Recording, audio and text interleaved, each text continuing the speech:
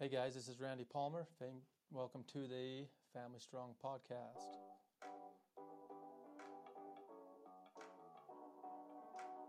Powered by Riverside.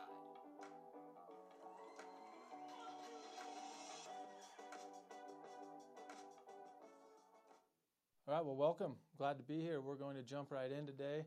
I'm going to be sharing parts of my story today and going through some of my childhood, some of my upbringing. If you've heard any of my other podcasts, or if you're someone who's working with me now, you know the role that my childhood played in my work now. And that seems to be the case for a lot of people who go through things and work in various industries. You can usually trace it back to things that they've learned, things they've gone through in their life. So I want to touch on the power of families today and how I came to this realization, how I came to the belief that if you can, you should involve your family every step of the way, not just in your recovery, but in your life. And we don't, and there's various reasons we don't, and sometimes those reasons are appropriate, depending on the situation. But for the most part, let's take something like starting a business, for example. Over the years, as I've started various businesses and gone through different cycles of plenty and poverty, and I work with people, I look back on these situations and I think, man, I should have asked my family for more feedback.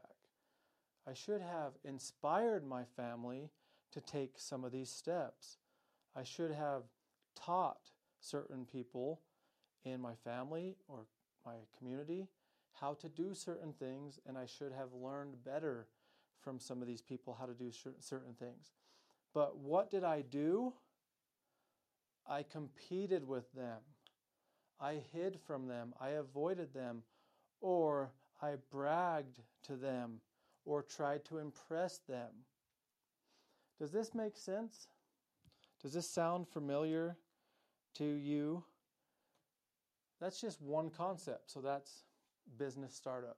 How cool would it be if you're starting a business right now, or you currently have a business, if you could meet on a regular basis with those that you love the most and that love you the most. And if everybody actually took the time and set it aside to focus on you and the success of your business as their priority in that moment. Would that not be amazing? So that's just one category. We could go through a whole list of things. Some are more surface level, like perhaps business management. It may not be as emotional as suicidality or mental illness, although the emotions are very similar, and some might disagree. Some might say, man, I was really suicidal or questioning who I was as a person during the first few years of a startup. Or, man, when I started to lose everything, I was really desperate. I could have really used that communication with my family and with my community. So, the point here is that when we break social norms and we start looking at things differently and start utilizing our families more effectively, it can be applicable on any level, across the board, on any topic. It can be inheritance. It can be health concerns. It can be goal setting. It can be building a house, community involvement, whatever you want it to be. So what led me originally to addiction? Because as I trained, when I got older, as I trained as an interventionist, I went straight towards addiction. And that wasn't always easy for me. In fact, there's been times in my life where I just don't want to tell you. I don't want to share my story about addiction all the time. Sometimes I've wanted to just move on from that part of my life. And I have in many ways. But I also recognize that sharing this story, relating with people, going back to the principles that got me to where I am, will always be a part of my life. but sometimes it's hard, sometimes it's messy. So when I was a young boy, I think I can remember I was 3 or 4 years old, my mother would get migraines. My mother had been adopted. She had a variety of, you might say, mental illnesses. I don't know, she was super loving with me and with our family. She would just get sad. It's like she never felt like she was doing good enough. Anyway, she would get in these cycles of getting headaches, and sometimes they were extreme. And she would go to her room and turn out the lights and just deal with this pain or this headache for days. Other times, she would just get super stressed and overwhelmed, and she would just kind of naturally fade back into that bedroom because she just needed a break. At those times, she called it a headache, but I knew even as a kid, Mom just needs a break. So one of the first memories I have as a nurturer, as a young boy, is like 4 years old, and my mother had passed out like she had done many times before. And I'd bring her a blanket, and I would get her a drink of water. I'd pick her up. I'd help her get up and take her to her bed, and I'd sit there and I'd talk to her for a little bit. Well, I was the youngest. I was the baby. I had 2 older brothers, 2 older sisters. They were in school. My father owned a construction company. He was working all the time. I witnessed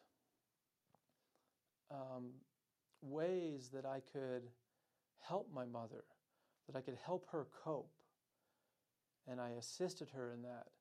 I also witnessed ways that my father and my siblings, and even those in our community at times, really struggled to cope with my mom and the cycles that she had fallen into, because everyone felt like their hands were tied and that they were confused on how to help her.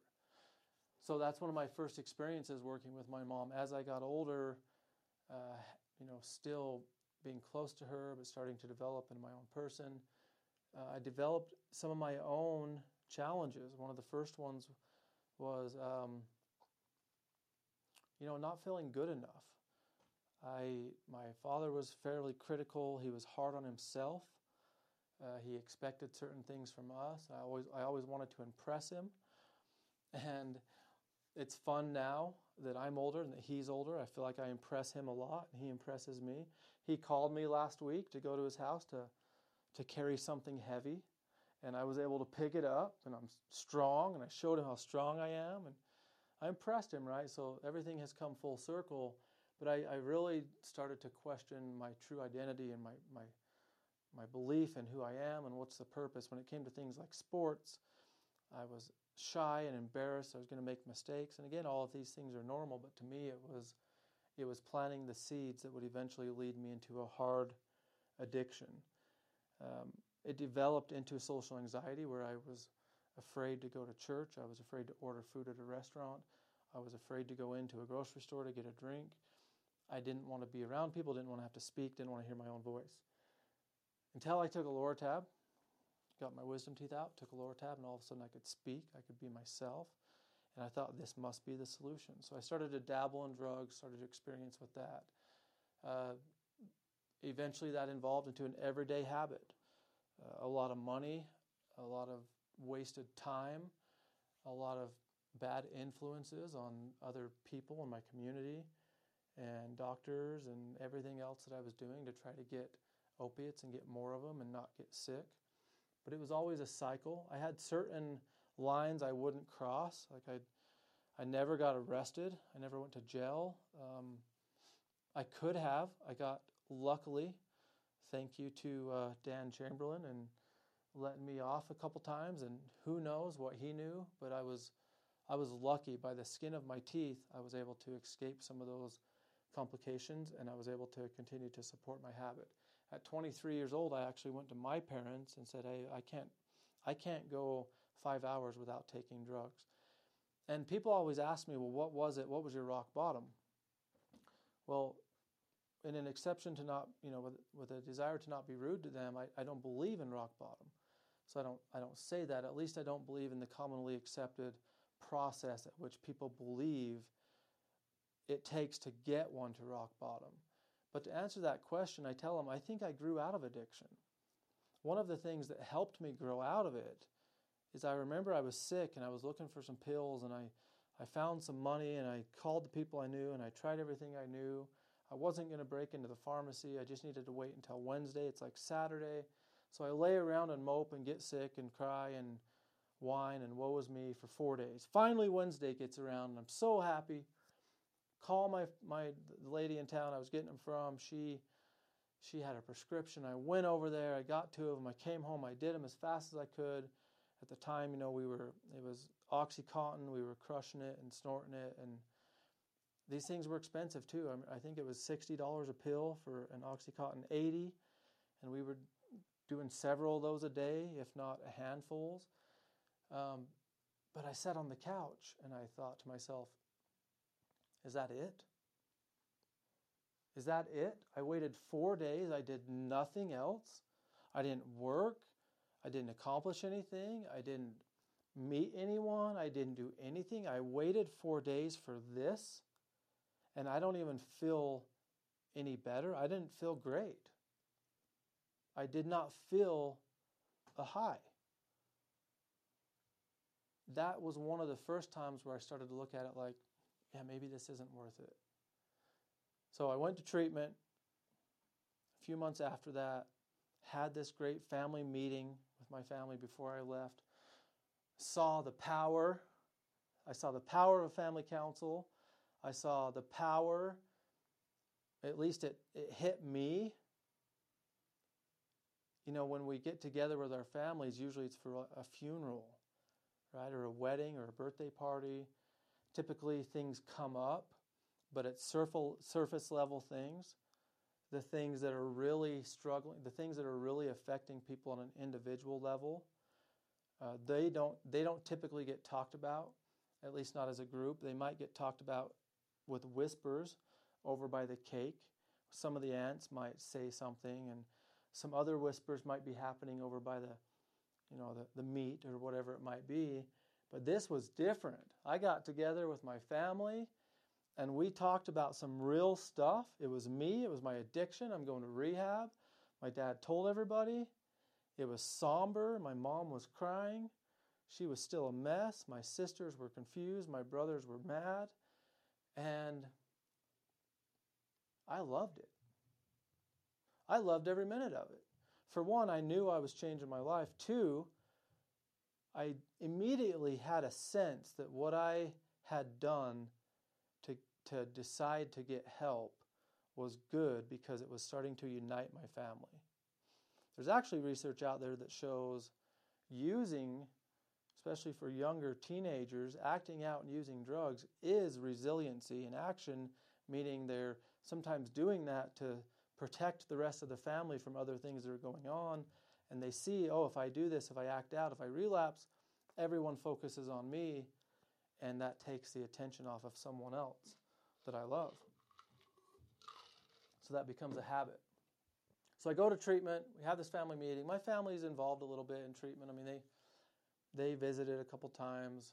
I had a lot of miracles, great experience. Went to Matter Behavioral Health in Mount Pleasant, Utah. 90 days. Came home, lost, completely lost. I remember how vulnerable I felt walking around after being clean for 100 days and calling up some old girlfriends and going to visit some old people at the Easter Day party, and still walking around like, man, I'm at risk. My family had no education about addiction. They're like, oh, he's healed. It's a miracle. And I'm like walking into one of our family dinners at Christmas the next year telling them, hey guys, I just want to let you know it's not over for me. Like, I still have these struggles. I still have these moments where I have to make decisions. Sometimes those decisions are hard to make, so I could use your prayers. So I reached out to them like, hey, continue this effort, this united effort of working together on this, because I'm not as well off as you think I am. I'm still freaking lost. My mom was still having a hard time. She was still having headaches. She was still self-medicating. She was still dealing with her depression and getting sick. My dad was still working like crazy. They still weren't getting along very well. My brothers and sisters were still going on with their lives the best they could. Our family system had not changed, even though I changed. Around that time, I knew I needed something to shoot towards. I needed a target. I needed a goal because I was desperate. So I was born and raised in the LDS Church, the Church of Jesus Christ of Latter-day Saints. I had not been very active from the time I was about 15 or 16, coming back to the social anxiety, but I knew that I needed to do something. So I decided to set my sights to go on a mission and become a missionary for that church and to serve the Savior through that process. And I was able to do it. It was a miracle. I don't know how they got me on the plane.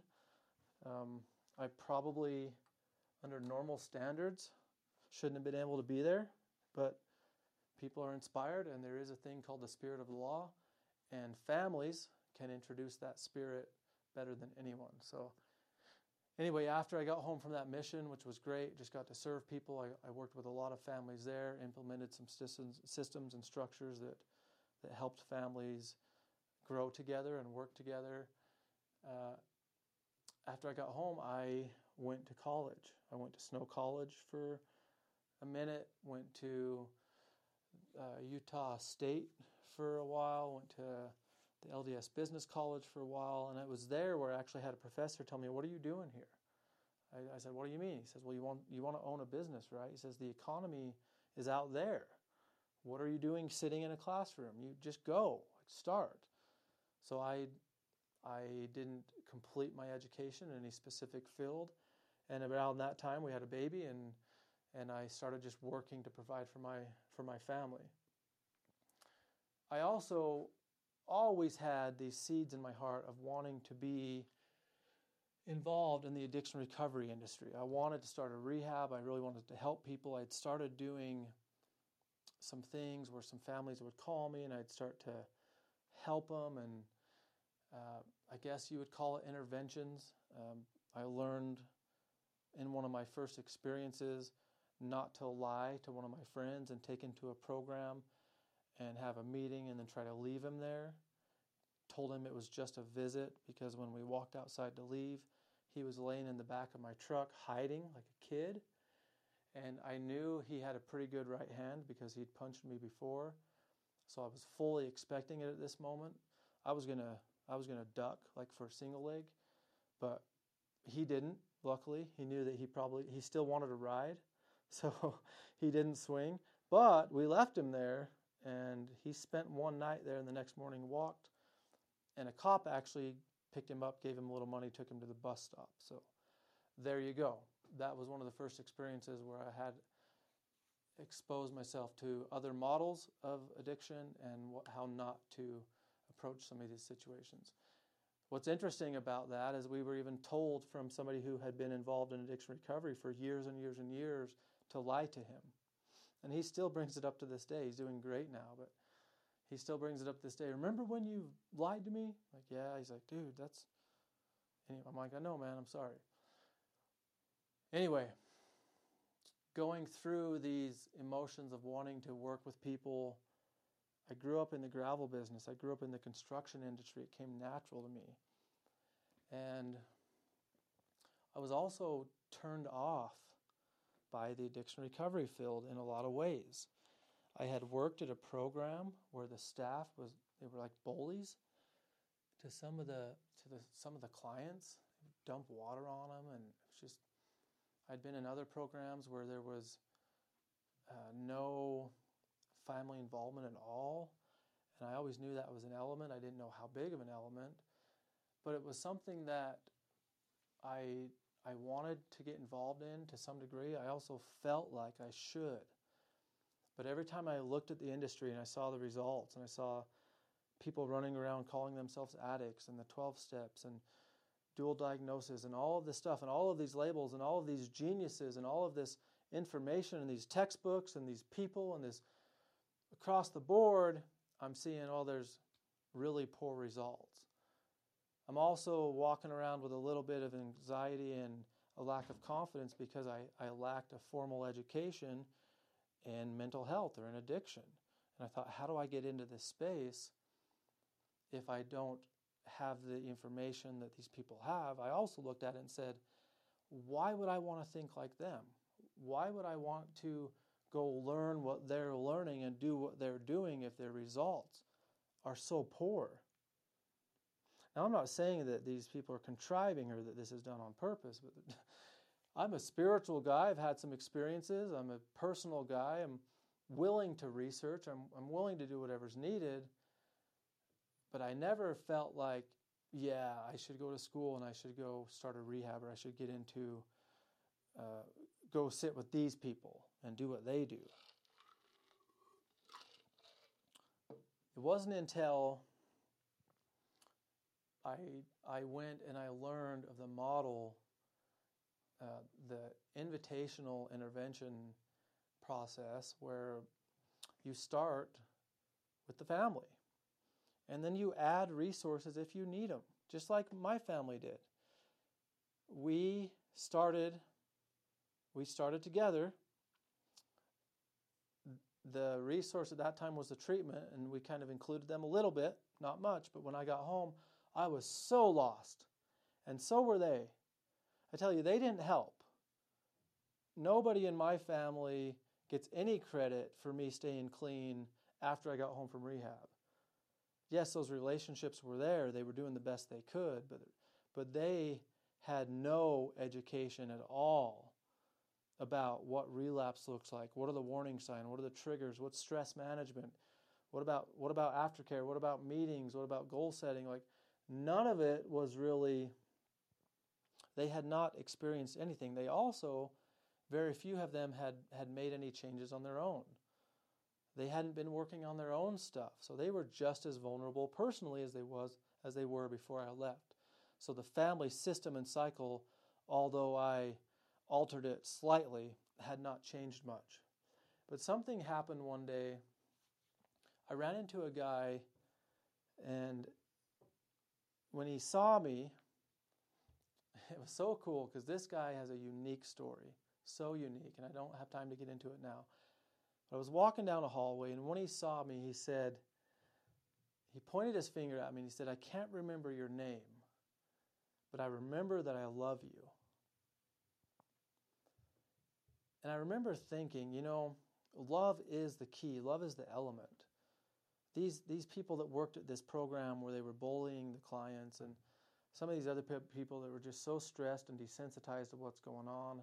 Again, I don't blame them, but you can have an education and not have love. You can have an education and love, which is powerful. But what I realized is I have enough because I have a deep belief that anybody can change. And I'm optimistic. I believe in your family. I believe in you. I believe in your loved ones. Nobody can look at me and say that person will never change. If they do, in my mind, I'm thinking, it's too bad this person feels that way about themselves. It's too bad they feel that they can never change because they're just talking about their own belief about their self. I believe anyone can change. I don't know how, I don't know when, but that's not really up to me. It's my job to love them. It's my job to do things for them that leads them in the right direction. And it was through this breakthrough of the training with the families and realizing that love was the foundation, and recognizing that if we needed more, which we often will, we can get that. We can get treatment, we can get therapists, we can get medication, we can get coaches, we can get psychedelic, whatever you want. Like, it's available if it's needed. But it is not the primary foundation. The family, whatever that looks like for you, is the primary foundation for recovery. Because the person may or may not change, but if the family begins to look at it like this is an opportunity for everyone to change, because this is everyone's addiction, because we've all either contributed to it, or allowed it, or tolerate it, whatever it may be, what's happening in your family, everyone partially owns.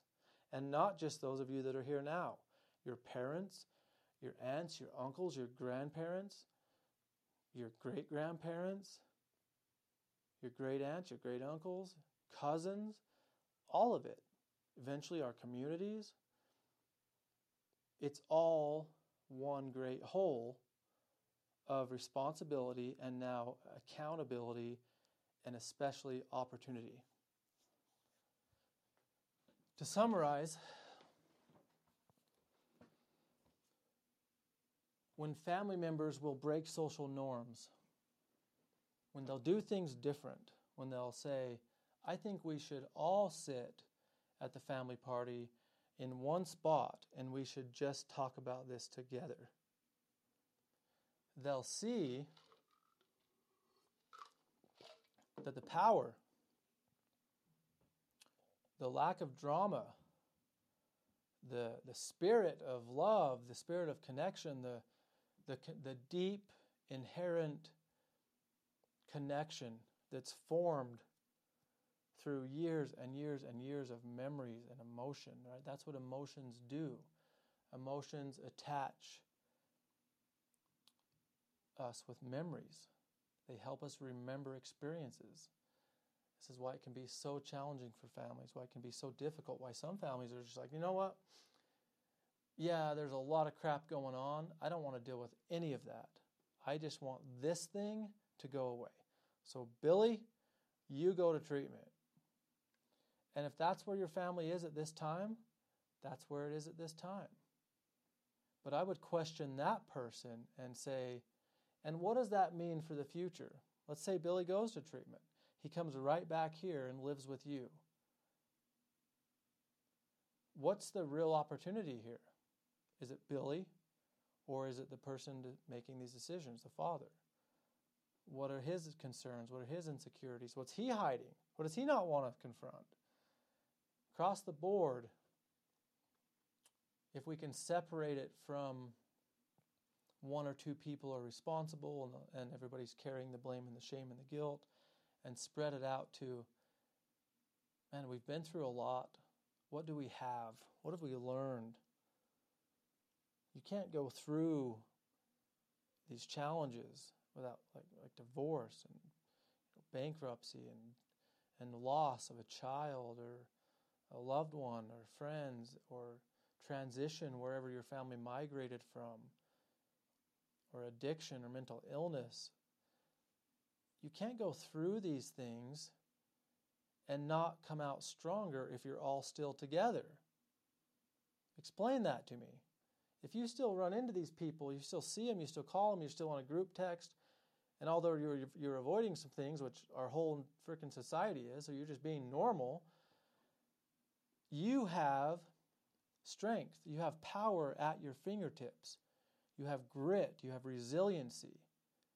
And these things are given to you as a weapon.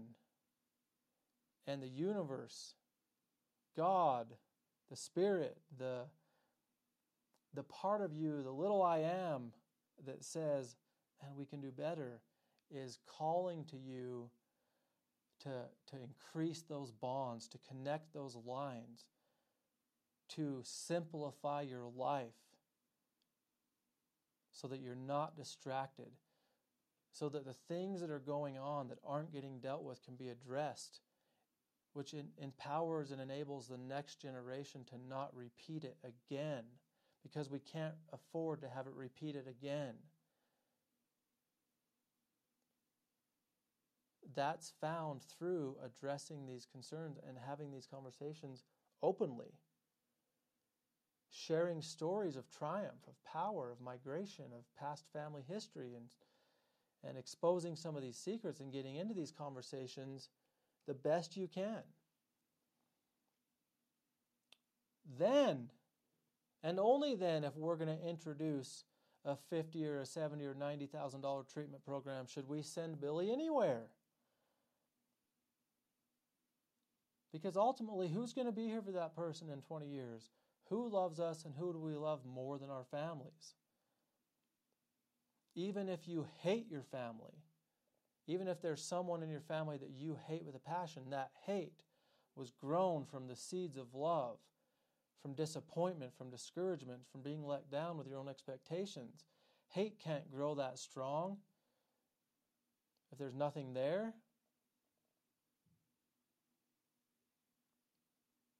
so those connections, those bonds are powerful. And I believe they're the only thing that's truly going to be enough. They're the only thing that's going to be enough. As time goes on, as we go through variations economically and whether it's natural disasters or whatever it might be, and our structures and societies begin to be changed as they already are,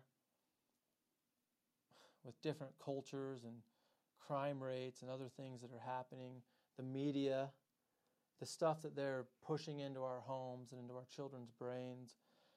As time goes on and as things happen, there's going to be a unifying effort where families are going to be coming together out of necessity. They're not going to see any other options. It's not going to be convenient enough just to schedule a therapy appointment and then go to your family party and say, I'm good. How's your new truck? Look at those wheels. No, it's not going to work. It's not going to be enough. We're going to need that code word. Me and my brother have this code word when we were little. We're at on the duck. There we are in our PJs, looking at the sheets that have little ducks on them, and we made a pact to always be friends.